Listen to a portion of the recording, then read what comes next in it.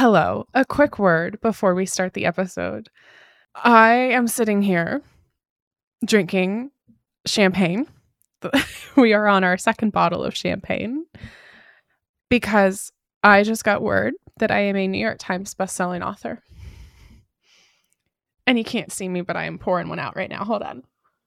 We hit the New York Times bestseller list at the number 4 spot. We're also a bestseller in multiple regions. I am just so honored and so humbled. This has been such a dream and such a goal of mine for so long. And you made it happen. Your support, your sharing your copy on social media, you purchasing a copy from your local bookstore, you impulse buying a copy on Amazon because you're just trying to figure out how to manage money. All of you have made this happen. And I am just so grateful. And I am just so excited. I'm a fucking New York Times bestseller. It hasn't fully set in yet. We got the call about 3 hours ago. And since then, I have been drinking champagne and just loving my life and cannot thank you enough. Thank you from the bottom of my heart for your support. Thank you for your support of this movement. Thank you for your support of this book. And what can I say? Hell of a start to the year. Thank you. Hi, financial feminists. Welcome back. So excited to see you. Today is a fun, different episode because I am the one being interviewed instead of the interviewer. If you have been around financial feminist / her first 100K world for any length of time, you probably know that my book, my debut book, was released last week on December 27th. It's called Financial Feminist: Overcome the Patriarchy's Bullshit to Master Your Money and Build a Life You Love.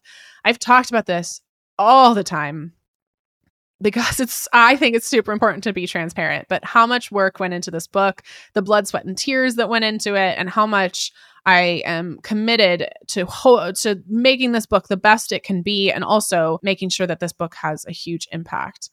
So the hours of strategy and the work that my team did to market this book, to get it on shelves, to make sure that it was accessible to you all as possible, it has been an incredible journey, but also one of the hardest things I've ever done.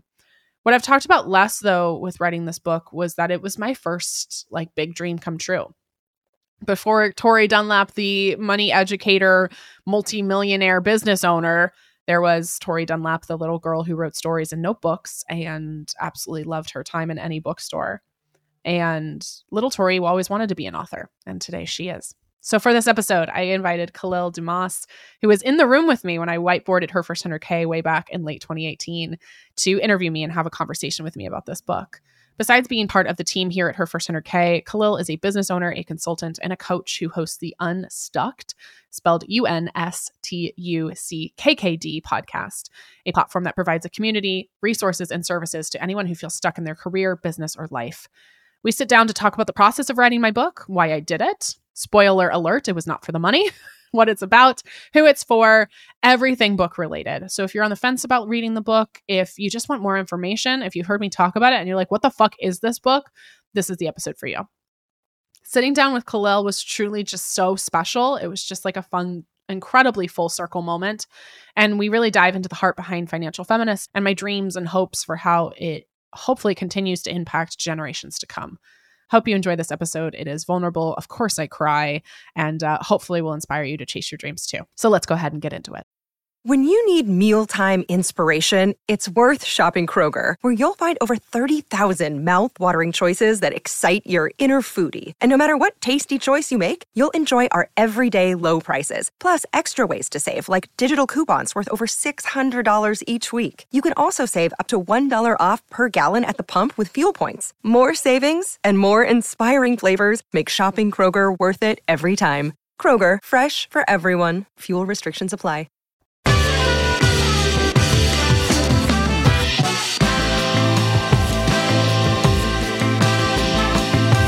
Oh my gosh, Tori, I can't believe we're here. Hi. Hi. This is so crazy. It's so fun to get interviewed on your own podcast. I need you to introduce yourself before we really get in. Absolutely.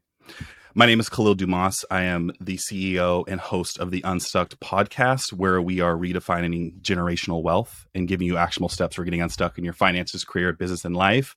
Funny story, actually, Tori and I went to the same college, but didn't end up meeting until after. So HFK truly brought us together and let us develop a great friendship.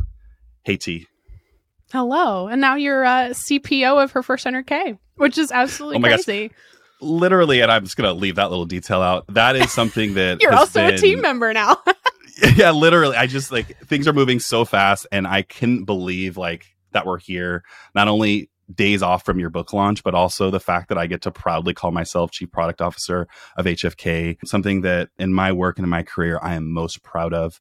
I thought that it would be great to just start this off with being a little bit selfish here and reading the little excerpt you left me in your book, which is just every time I read it, I get choked up. So just for the audience, so we can all be on the same page of how special this is.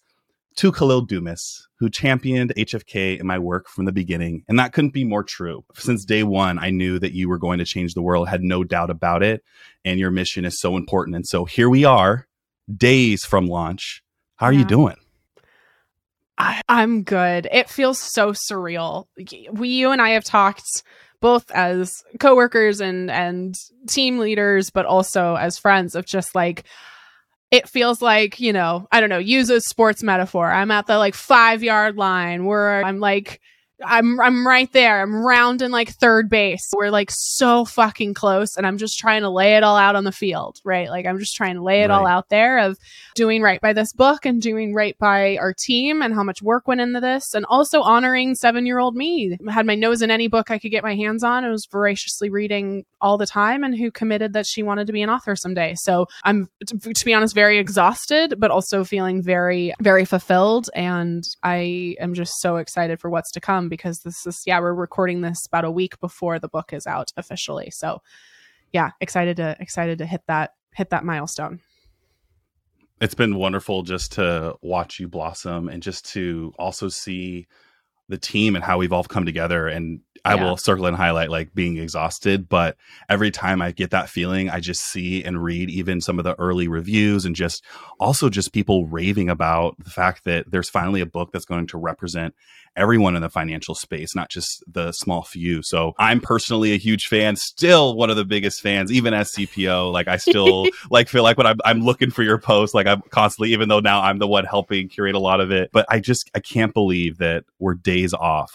I remember when you first started writing, and I know there are going to be many people listening who are aspiring authors, and like you briefly alluded to, this is something you've wanted to do since you were young. So is being an author the biggest dream you have? Is that pretty high up on the list? I want to really dive into that a little bit.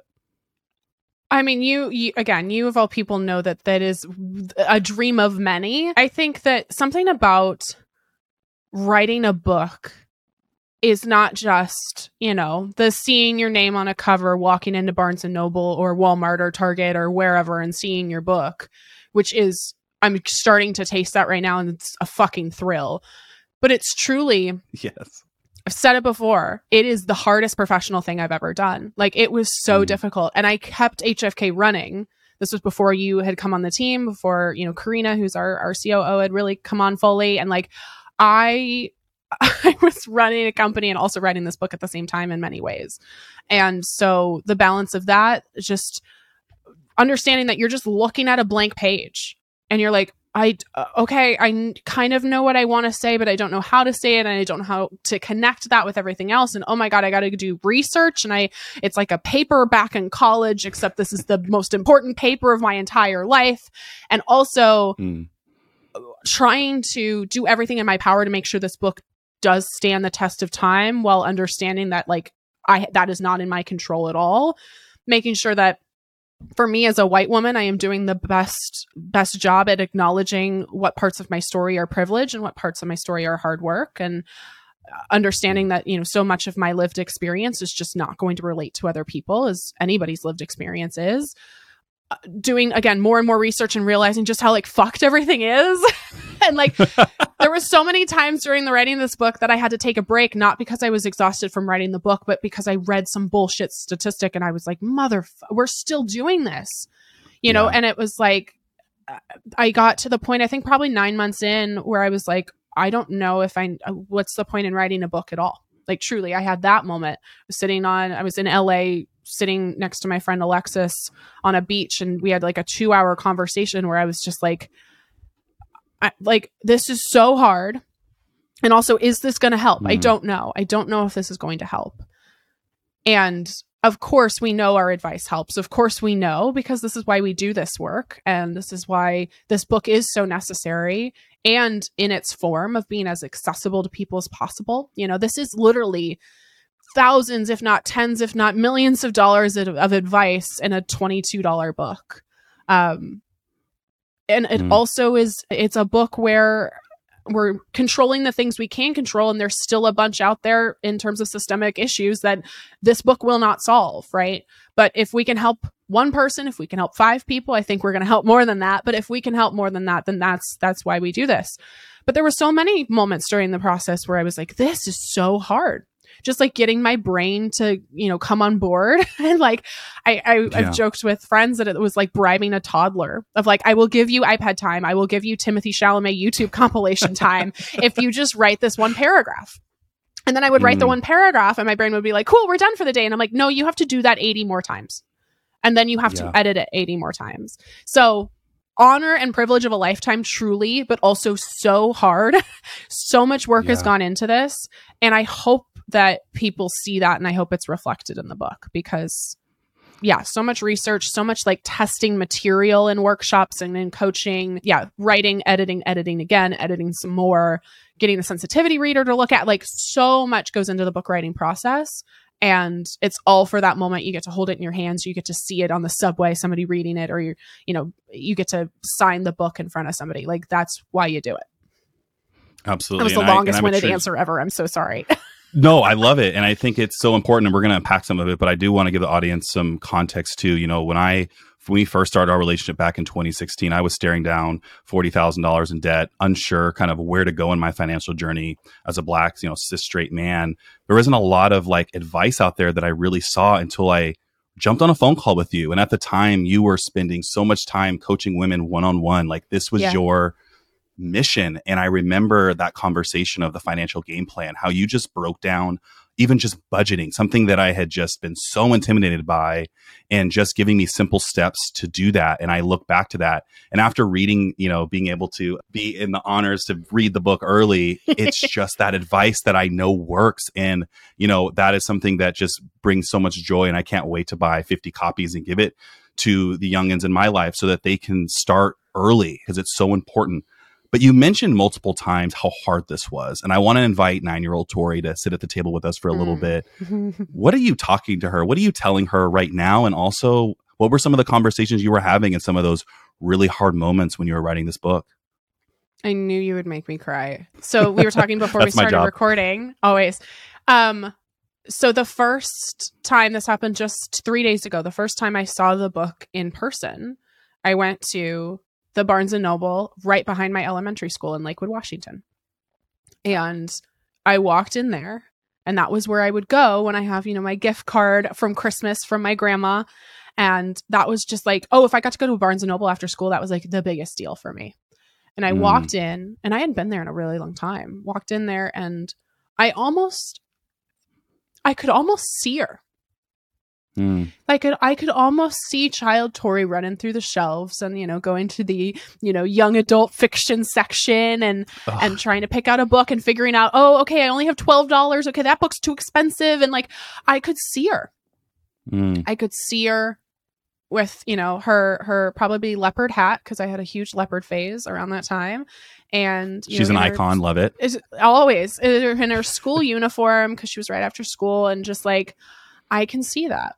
And I walked in, and they had copies set aside for me because I had called before to make sure they had them. And I walked up, and I'm sure we'll post the video, but I just stood there and cried for a while. I'm taking a second so I don't blubber into the mic. So there were so many emotions of just the realization of how so much of my life had led to that moment. Yeah. And how I think, unfortunately, very few women get to actually live out the dreams that they have before society tells them they're too small.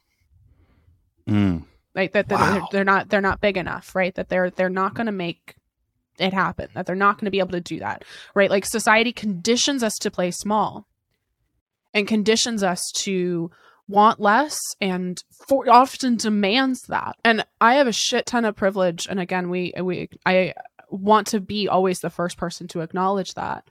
I also, of course, worked so hard. And I had this moment where I was just so thankful that I was both able and that I could and did honor the dreams that childhood me had, that child Tori 7-9-year-old me had. Because I unfortunately know that whether it's circumstances or you've gotten in a bad situation that you can't get out of, like the amount of women who are unfortunately not able to honor their dreams in that way. And that's truly why we do our work. That's why we do the work that we do, is to hope that every single person, but especially members of marginalized groups and especially women, understand that the demand to play small is forced upon them. It is not ingrained. It cannot and should not be your default state. And instead, in order to be controlled, society, the patriarchy, whatever you want to call it, has demanded you shrink. And the feeling I want for every woman is beautiful expansion, the understanding that you can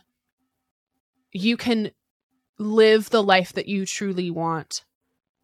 And I think the way we get there is financial confidence. That's the way we get there. So yeah, it was also just the culmination of so much, again, hard work, but also we run a digital company. There are very few moments in our day-to-day experience, you and I and this entire team, where we get to hold the physical manifestation of hard work, right? You can't hold a TikTok as much as I've tried to. You can't, even a podcast, right? You can't like hold a podcast episode. And so this was like one of the first times that we have a physical manifestation. And it's not just like the time I spent writing this book, like I said before, right? It's like the building of the business to even get a book deal, the building of this content to know that this is the budgeting method that connects with people, the stories and narratives that I tell that are both my own story as well as like stories of clients or like your story, right? And so that's the other thing, is like all the work that went into even being able to consider that a book might be a possibility. And then I was also there with my best friend, who is just been, just my favorite person in the entire world, and has been so supportive of me, and who really truly like feels my wins like they're hers. And it was so cool to be able to like have that moment with her too. So yeah, I mean, how does it feel? It feels like amazing and incredible. It's also like inviting child Tori to the table. If she's just so excited. She's shocked that this is a finance book. That was not the I was gonna say, did you have like, when you look back, were you like look like I wrote drafts of like fiction books. I even when I was like 7, I had a blue binder. I think it was 10 maybe. I had a blue binder of like I was writing a book on loose leaf paper. Of course, it's 10-year-old. It's terrible, but like I was writing a book, right? And like I am so proud of her, and I know she would be so proud of me. She would also be shocked that this is the topic. She's like, I don't understand any of this, and I don't understand why this matters. But she would just be so excited. And it's just, it was a very bizarre, almost out of body moment in a really cool way. All of these answers I'm realizing are going to be about 15 minutes. So Another day is here, and you're ready for it. What to wear? Check. Breakfast, lunch, and dinner? Check. Planning for what's next and how to save for it? That's where Bank of America can help. For your financial to-dos, Bank of America has experts ready to help get you closer to your goals. Get started at one of our local financial centers or 24/7 in our mobile banking app. Find a location near you at bankofamerica.com/talktous. What would you like the power to do? Mobile banking requires downloading the app and is only available for select devices. Message and data rates may apply. Bank of America NA, member FDIC. No, I love it. No, this is wonderful, and it's just so vivid and real for me because I've seen it play out over years, and so I know how much truth is here. And I love what you said about, women not being able to live out their dreams, and I'll even push that to even people of color. Yeah, I remember when I wrote my first little blurb in 3rd grade, my teacher, I liked scary movies, and I wrote my first scary movie manuscript, and my teacher said that this is like wildly inappropriate. And I remember how much that kind of put me in a box. And I was like, well today, I think we would have encouraged that creativity. So when you talk about, this book being a means to help women live out their dreams, were there any writers that you looked up to or people who inspired you to be confident to talk through your lived experience and do it unapologetically? This is a great question. I have the versions of my higher self that speak to me, and they are I joke, it's like the Oprah gauntlet. It's like Oprah, Glennon Doyle, Abby Wambach, Brene Brown, Liz Gilbert. I have a couple, personal people in my life that are this. Honestly, stories from community members, that was really what kept me moving when I didn't want to write this book. And when it was like, oh my God, I don't want to do this. I'm like, okay, I know that this information has been helpful because I've seen it. My favorite one, and I've told this story before, and I tell it in the book very briefly. Last Friend Moon, I was with Christine. We were in Italy. This was 2021. And we were actually in line in Florence, and we were waiting to see the David. And somebody yelled out my name, and it was like I had known this person for years. And I turn, and I have never seen this woman in my life. And she comes running up to me, and she's already crying. She's bawling. I'm like, "Are you okay? What's up?" And she was like, "Hi, I'm sorry. You don't know me, but I have to tell you, I found your advice along with, other financial media that wasn't, the Dave Ramsey's of the world." And she's like, I was in a emotionally and financially abusive marriage. I did not have access to my own money. My husband put our money in a bank that was an hour away, so I could not access it. And I was just so lost in it that I didn't know how to get out. And I guess one day she had asked herself, would I want my daughter in this similar relationship? Would I want my daughter in this kind of relationship? And she said no. And she made the really brave decision to leave it all behind, to take her daughter and to leave this relationship and really leave a lot of what she had known. She was in Italy because, as she put it, she was on her Eat, Pray, Love trip because she had started a business, had made $100,000, had done a 6-figure year, and was finally taking herself to Italy. She was on her own. She was thriving. She had rescued herself, rescued her daughter from this abusive situation because she had money, because she had resources. And I think one of the critiques of my work, the easy critique is oh, you want people to just be crazy, billionaires. And I'm like, no. You don't need Jeff Bezos money. And frankly, you shouldn't have Jeff Bezos money. It's more just yeah. I want enough money to have choices. I want enough money to be in situations I want to be in rather than situations I'm forced to be in. And that was one of the most moving stories that I had heard. And so her name was Danielle. Name is Danielle. And shout out Danielle if you're listening. And that was a perfect example of everything we're trying to do at Her First 100K, everything we do on this podcast, everything we do with the book Financial Feminist, is it's how do we use money as a tool to, again, be in situations we want to be in rather than situations we're forced to be in.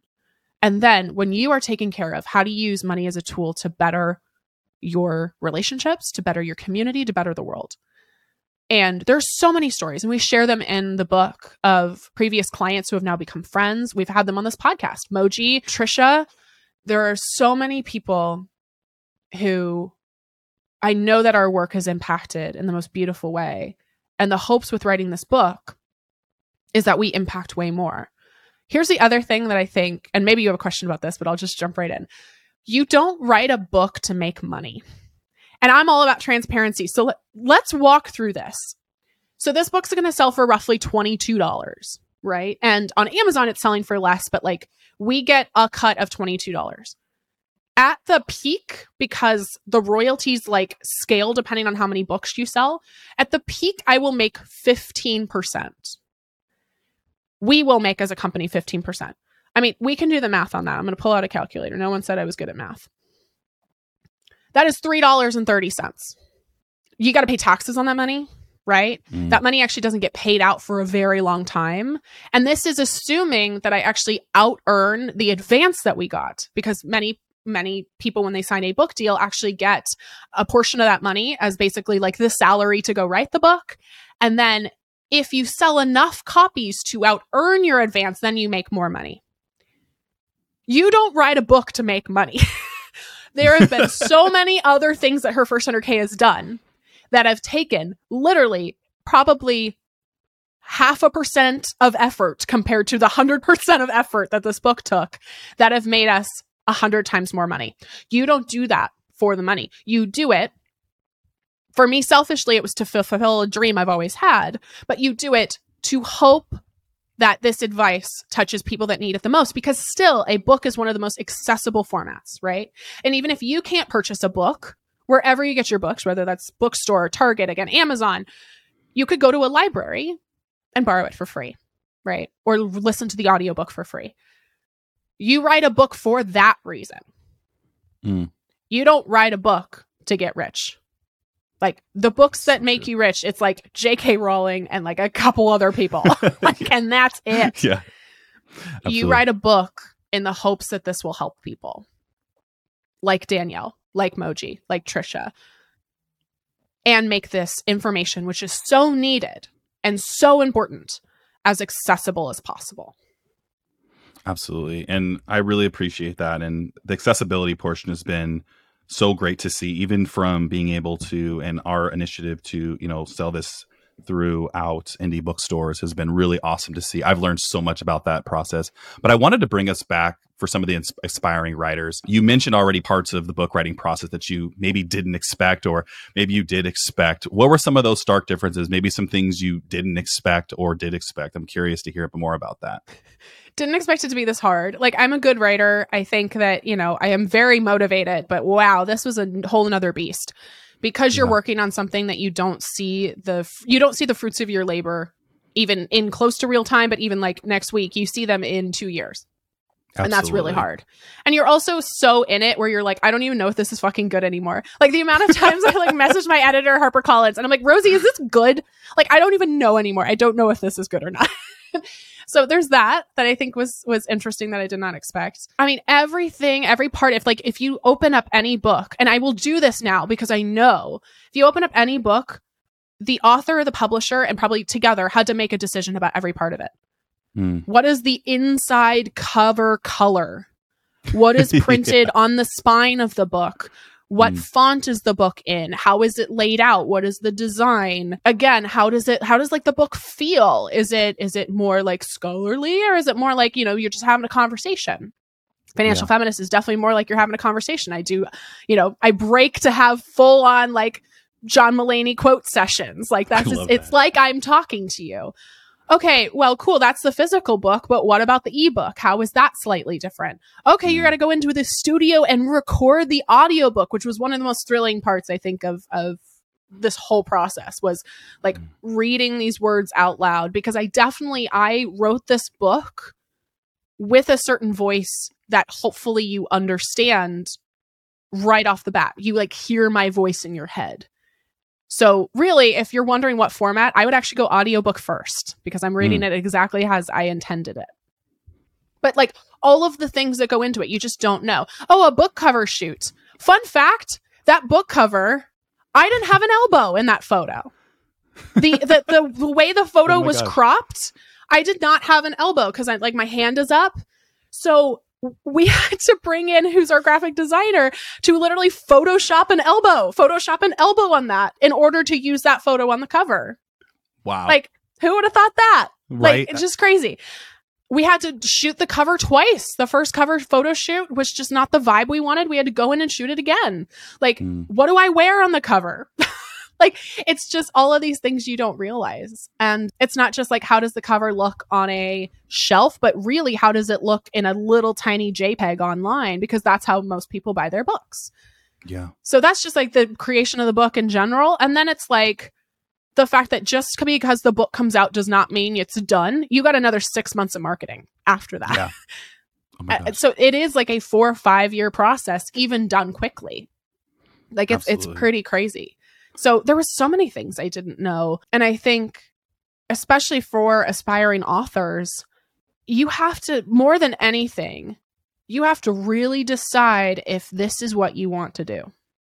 Yeah. Because like a podcast, hypothetically, you could get into it and decide and then just not record any episodes. If you get into a book, there was never an option for me of not doing this book. ever, even when it was hard. That was never an option. But if you get halfway through this, you are contractually obligated to keep going. Like, you are contractually obligated. Assuming you get a book deal, which is a whole other thing, is before you even dream of the book. If you want a certain level of success, typically you need to go through traditional mediums. You need to get a book deal, and that's a whole other process. So yeah, there's so many things to think about. And again, anytime I'm in my office looking at a bookshelf, I will look at books and their creation so differently now, and with so much more respect. And I think it's very easy to just realize, oh my gosh, writing a book is so hard. Yes. Also, the entire process of getting that book deal, creating, editing again, deciding all of these decisions about what it's going to look like, what it's going to feel like, how to market the book, how to make sure it's sold, and all of these things that you just have no idea when you first sign. But wow, I've learned so much. And again, what a thrill of my life. I don't want to spend this entire episode complaining, but I do want to be honest and transparent that like, this is not easy. Yeah, I'm hanging on your every word because I have aspirations here too. And I think a lot of listeners are going to as well. But I just, have so much respect for your commitment and delayed gratification. Like you mentioned, that's something today that's been completely lost. And I'll never forget seeing that first video of you getting your physical copy of your book. Like I know I can't articulate it as well as you can, but I could see it like, wow. Like it's like, it was again, 9-year-old Tori like showed up right in that moment. And I was so happy for you. Even when I turned it in, I think that was really the moment. Like when I turned in the final, which you think is the final. Like you think final manuscript, but really there was like 2 months after was the final manuscript. Like, oh my God. I think I sent the whole team that video. And I don't know if you've seen the raw and edited cut. It's about 5 minutes and it's messy. It's just, I am ugly crying to the point where like I can't breathe, because it was just it was the culmination of so much hard work, and also just like oh my god, okay, it's finally done. Done. Now we get to market it. We do all the fun stuff for me, but like the writing process is done. Yeah, absolutely. Wow. I just, again, so proud of you. And I want to get into the book itself, because you're asking your editor, is this even good? A lot of people with a resounding yes, it's fantastic. I don't pay him to say that. I pay him for other things, but I don't pay him for book testimonial. Oh, just as all unconditional love, baby. Was there a chapter that wrote itself? You talked about, the process as being difficult, but like, was there a chapter where you're like, oh, I got this? I'm just, I imagine like Jim Carrey just like at the keyboard, like going crazy. Like, what was that moment for you? What chapter was that? Khalil, I love this question. You are going to love this. Okay. Honestly, this book, really hard to write, even though I had tested this material because I wanted to do something different than a lot of our other content, which is, we get into it a bit with the podcast, but every single chapter, the first half is what I call like the patriarchal bullshit of it all.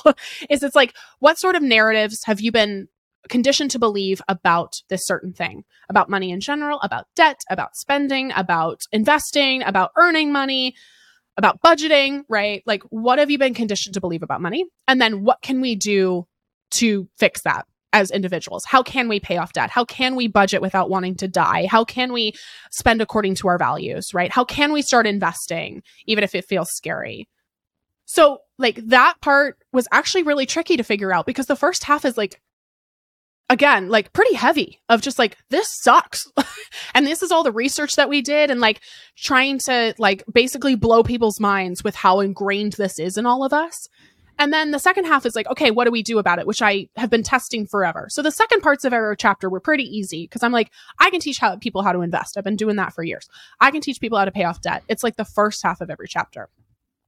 The thing that came, this is going to sound woo-woo as shit, but it came like creativity came and just sat on my shoulder. Truly. The epilogue was the easiest thing I've ever written in my entire life. It is only a page, but it is the best page of anything I've ever written. And it came before the introduction. The introduction was the hardest thing I've ever written. I went through 12 drafts of it, and I hated every single one. I just couldn't do it. What made that so difficult? How do I acknowledge that for somebody honest to God living paycheck to paycheck, this doesn't help?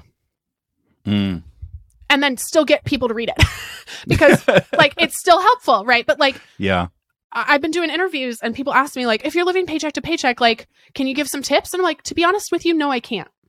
The tip is go vote. The tip is support policy change and policymakers that you want to see. Like, there is no budget your way out of systemic oppression. Like, true systemic oppression where you do not have, like, two nickels to rub together. Like, and then how do I acknowledge that, like, I know everybody's situation is not going to be like mine. However, I'm using the privilege with that the responsibility that comes with it to write this book. How do I sum up what this book is? Do I potentially talk about that feminism is for everybody, or do we just assume that people understand finally in 2022 the definition of the word feminist? Like, there were so many things that went into that. And if I could just acknowledge how thoughtful you've been. I think sometimes because you're wanting to hit every note, you don't stop and see how thoughtful and how loving you are when you approach these things. Because I can tell you, when I started talking to you, I was living paycheck by paycheck. And the biggest thing that inspired me was the fact that you were leading by action. And I think you should give yourself more credit there, because I know, and like, based off what you just said, how hard that intro is. But the fact that you just get in the trenches with everyone and you look at everyone's situation with such love and care, I just wanted to stop there, because I think that gets glanced over. Like, just hearing you talk in detail, you're like, I'm giving 15-minute responses. It's because you care. And that is what came through the strongest in the book. I felt like I had a friend that knew me, and I do. I'm so lucky. But I know others will feel like you had creativity come sit on your shoulder. It's a friend coming and sitting on your shoulder and diffusing one of the hardest things they're ever going to have to understand, which is their finances. That's the hope. And thank you for saying that. And with creativity. So again, I'm struggling with this introduction. I don't know how to phrase it. I don't know how to try to acknowledge privilege to the best of my ability, while also knowing, like, hey, I actually have a lot to say that I think will be helpful for you. So hadn't written the introduction, had tried to so many times. And then the epilogue, it was almost like it just came to me. The epilogue informed the introduction. And if you read the book, hopefully you understand this Easter egg, is they start and end with the same quote. The book starts and ends with the same quote, which is, when you have all you need, build a longer table, not a higher fence. And it's so this idea of take care of yourself, because you cannot take care of others unless you do. And then when you're good, instead of gatekeeping, instead of putting barriers around your wealth or around your abundance, build a table so that you can share in that abundance, right? I love that. And it's not fix the table that already exists. It is build your own table. Yes. Right. Build a longer table, not just find a longer table. The quote is build a longer table, not a higher fence. And that has been one of my favorite quotes for a very long time. And it came to me, like, I had forgotten that quote, and it came to me as I was writing. I wrote that epilogue in less than 5 minutes, and I'm not going to spoil it, but for me, it sums everything up. It is some of my best writing. And then I realized I just have to convey to people in the introduction that quote, right? That's what I'm trying to do. I have a beautifully abundant table now, and my goal is to invite you to it so that you can get well fed and well nourished. And then when you're taken care of, you get to build a table for yourself and for everybody else. And that unlocked everything for me.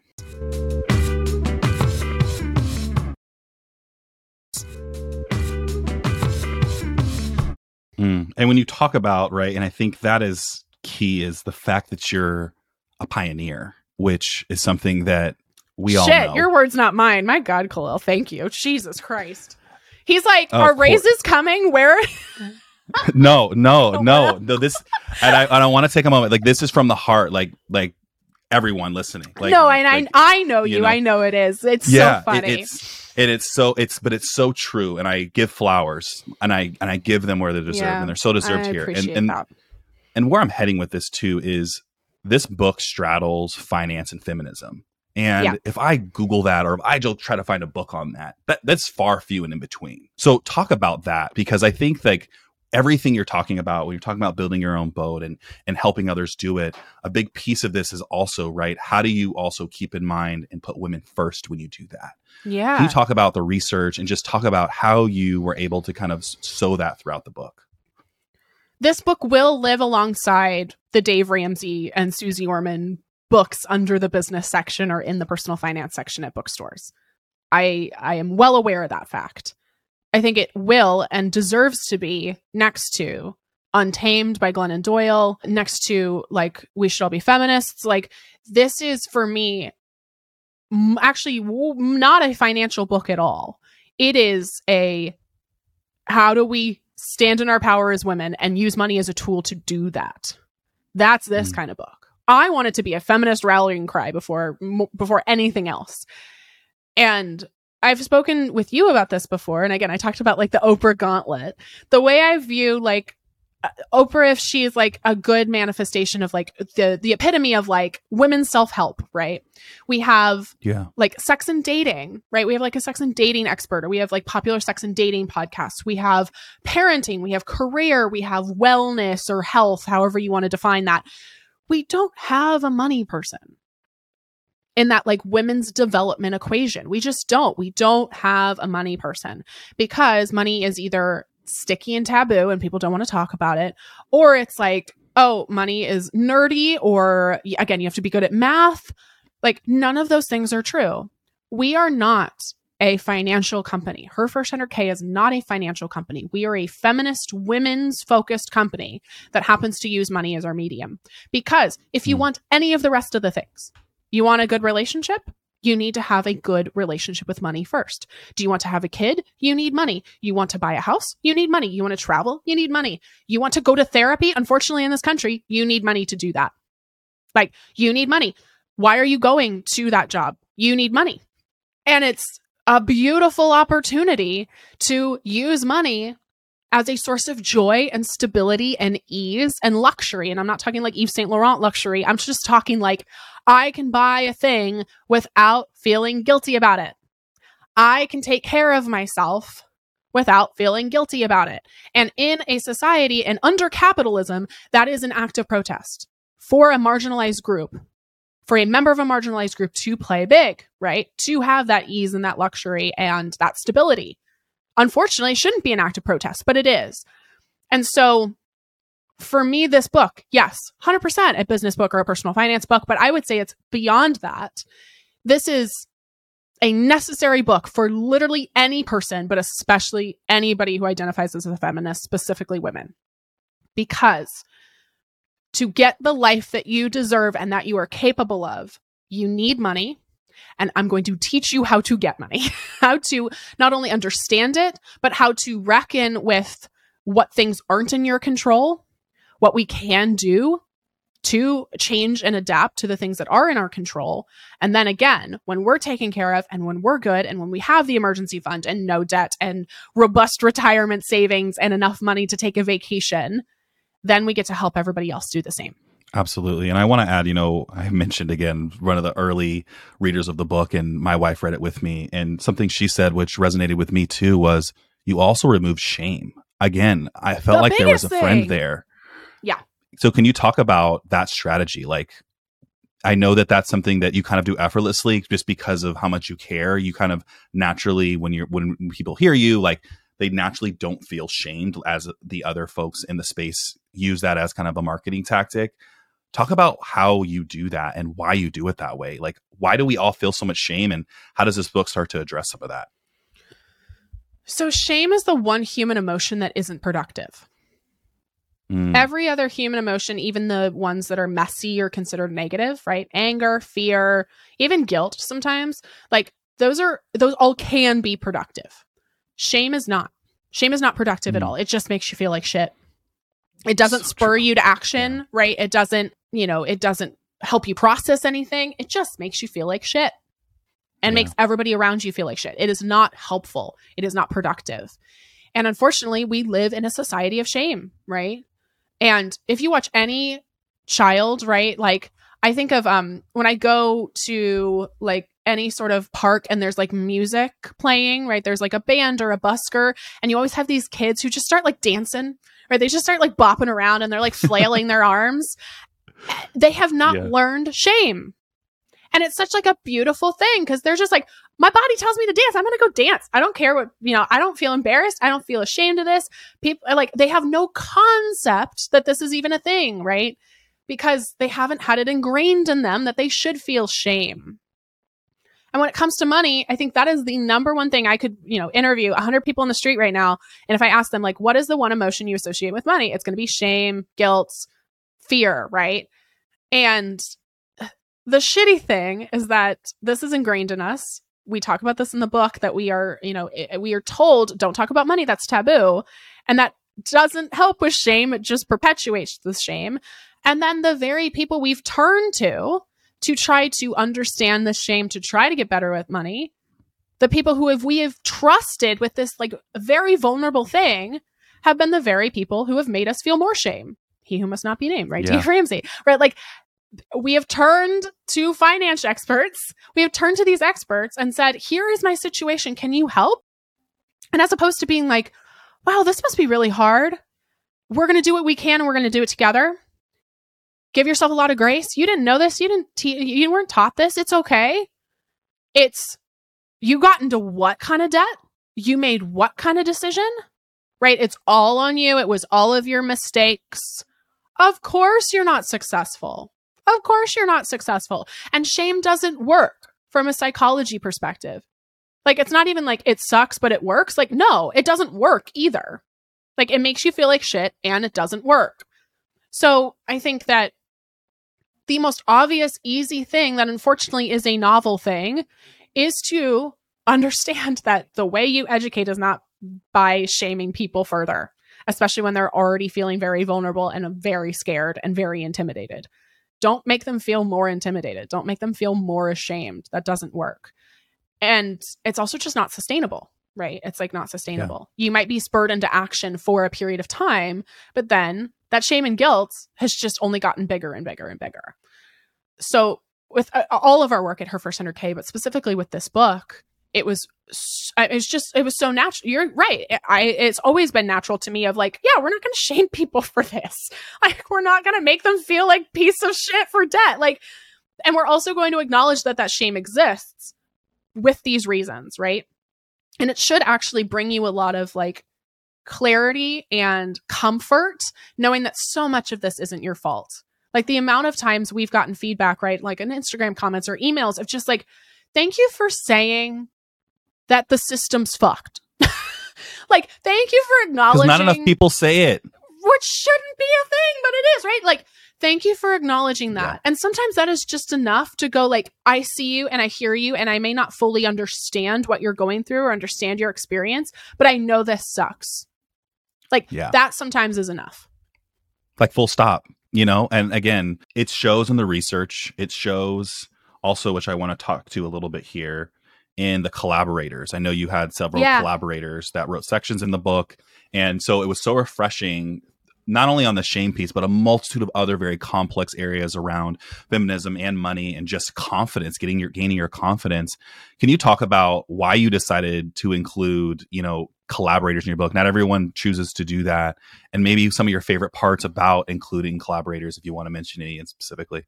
Yeah. So again, if you already have a copy, you know this, or if you've already started listening, but we have taken, I think, every chapter has at least 2 or 3 interviews or experiences from previous clients, from other financial experts, from experts in these spaces. And I did this for a couple of reasons. One, I'm a cisgendered straight white woman.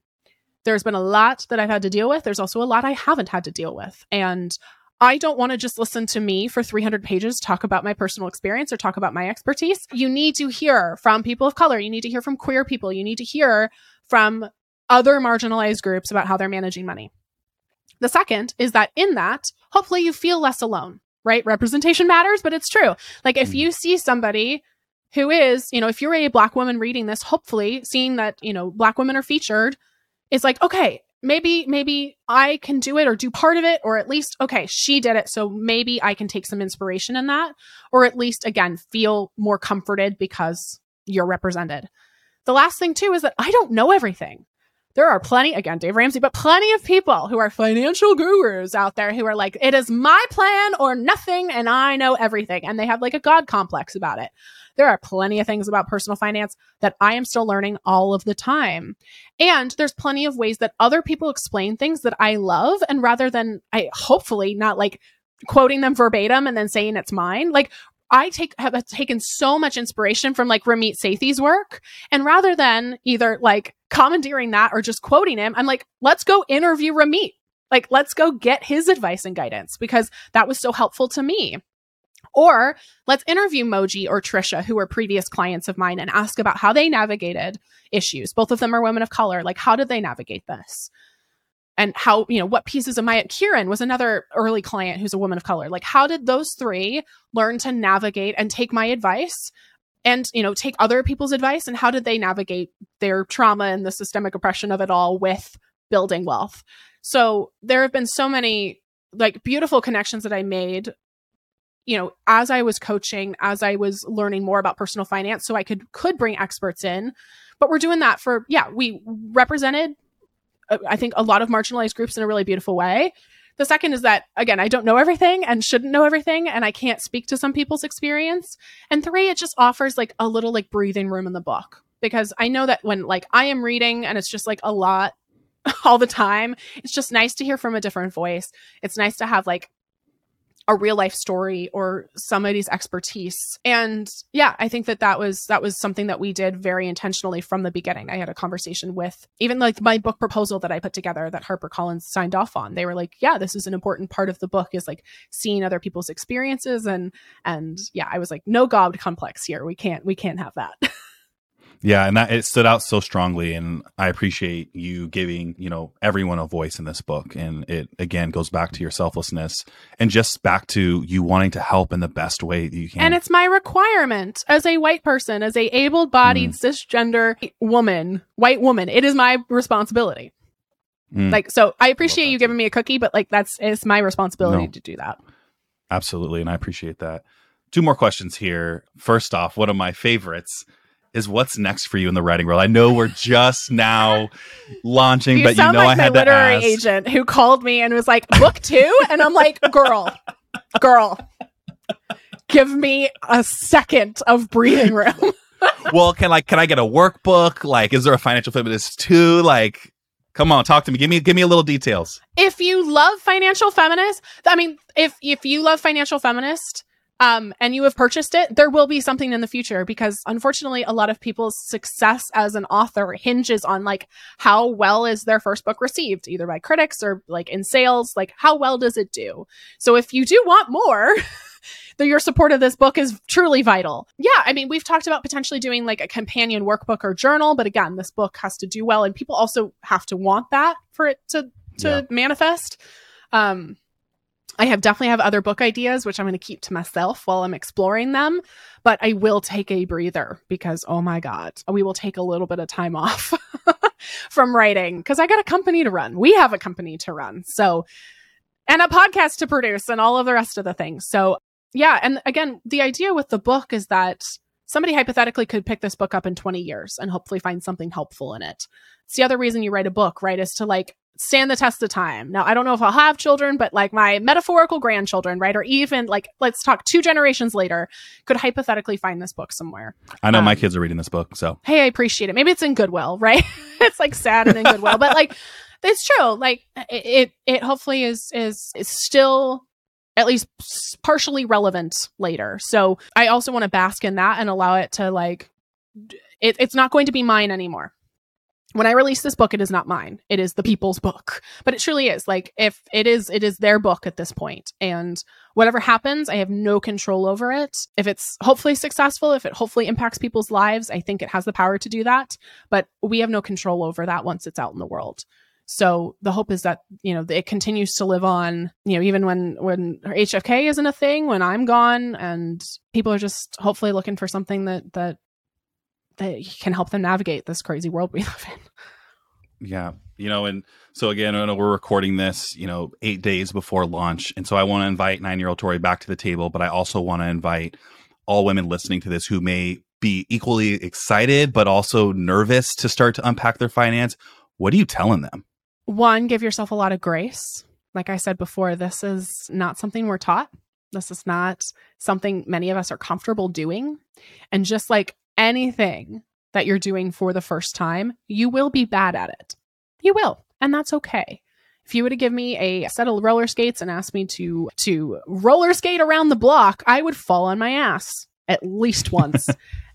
But the longer I roller skate, the more comfortable I'm going to be. Now, I may fall on my ass still other times, right? Even when I'm quote unquote good at roller skating, but like it will be uncomfortable for a while. It's doing anything new, right? It will feel uncomfortable, especially with so much potential trauma and emotional hangups and mindset switches and shifts that you have to make, which is why we spend the whole first chapter talking about all of those. So that's the first thing. The second thing is that you can manage your own money. You can do this. You don't have to be a finance expert. You don't have to be quote unquote good with math. You don't need a finance degree. Again, I'm a theater major. I majored in marketing and theater. This was not part of the plan. This was not it. But I used resources and also, again, had the privilege of a financial education that I'm hoping to pass on to other people to try to navigate this to the best of my ability. You can manage your own money. And frankly, you know yourself better than anybody else. You know yourself better than me. You know yourself better than any expert. You know yourself better than anybody who could give you advice. Personal finance is personal. I say that, and I joke that I say that in the book so many times. But truly, you can manage your own money because you know yourself better than anybody else. And third, getting your financial shit together is your best form of protest. In a society and in a system that actively gatekeeps this information, that actively bars you from building wealth because it wants to keep you controllable. It wants to keep you playing small. Having your own money, having financial confidence, even if it's just a small amount right now, a little tiny teaspoon, that is an act of protest. Living a life where you consider money to be a source of joy and ease and hope and optimism and abundance rather than scarcity is a form of protest. I absolutely love that. Well, Financial Feminist is available now. Tori, this was an absolute honor to interview you and to talk about your book. And I can't wait for the world to see it. And I will end this with saying, I love you. I love you too. Thank you. And I will also do a shameless plug. If you are going to purchase the book, which I so do appreciate, try to purchase from a local bookstore for two reasons. One, right thing to do. Indie bookstores need your money. The second thing, fun fact, is that, this is the things you learn as an author, is that bestseller lists like the New York Times are actually more likely to count sales from independent bookstores than from an Amazon. So purchase the book wherever you can, but if you can, do support your local independent bookstores. And if the book is not in your budget right now, go to your local library. We want this as accessible for you as possible. So if you're like, this is just not in my budget, I can't do this right now, I don't want you to not be able to participate. That's not what financial feminism is about. So go to your local library. I'm just so thankful to anybody who cracks this book open. And if you are a reader, please be an active reader of this material as well. Don't just be like, cool, that was fun, and then never engage with it again. I wrote this book to hopefully change your life. And this advice is hopefully so needed, but also only works if you apply it. So truly, thank you, Khalil, and thank you everybody for your support. I've been saying that so much for, years, but like, this is so humbling, and it allows me to accomplish personally a dream I have had for my entire life, but also allows us to do really incredible work. So if you have purchased the book, if you have read it, if you have tagged us on social media, if you've given us a Goodreads review, like, we cannot thank you enough. And I just hope you enjoy it. I just hope you have fun reading it. A huge, huge thank you to Khalil Dumas for joining me for this episode today and helping me share the story of this book. I'm so grateful to have this book in stores, in your hands, in your ears. It is the thrill of a lifetime to see notifications come through when you tag me with your copy, when you tag the highlighted portions, when you show me what's really connecting with you. And I am just truly so grateful. Thank you for listening, Financial Feminists. We'll be back with our normal episodes on Thursdays, and we've got some incredible episodes coming your way in 2023. A couple of things to expect. We're talking about finding your passion. We're talking about finances after divorce, cults, how to manage money in your 40s, managing inconsistent income, and so much more. Buckle up. 2023 is going to be a hell of a year. Thank you for being here, Financial Feminists, and we'll catch you soon. Thank you for listening to Financial Feminist, a Her First 100K podcast. Financial Feminist is hosted by me, Tori Dunlap, produced by Kristen Fields, marketing and administration by Karina Patel, Olivia Koning, Sharice Wade, Alina Hilzer, Paulina Isaac, Sophia Cohen, Valerie Oresco, Jack Koenig, and Anna Alexandra. Research by Ariel Johnson. Audio engineering by Austin Fields. Promotional graphics by Mary Stratton. Photography by Sarah Wolf. And theme music by Jonah Cohen Sound. A huge thanks to the entire Her First 100K team and community for supporting the show. For more information about Financial Feminist, Her First 100K, our guests, episode show notes, and our upcoming book, also titled Financial Feminist, visit herfirst100k.com.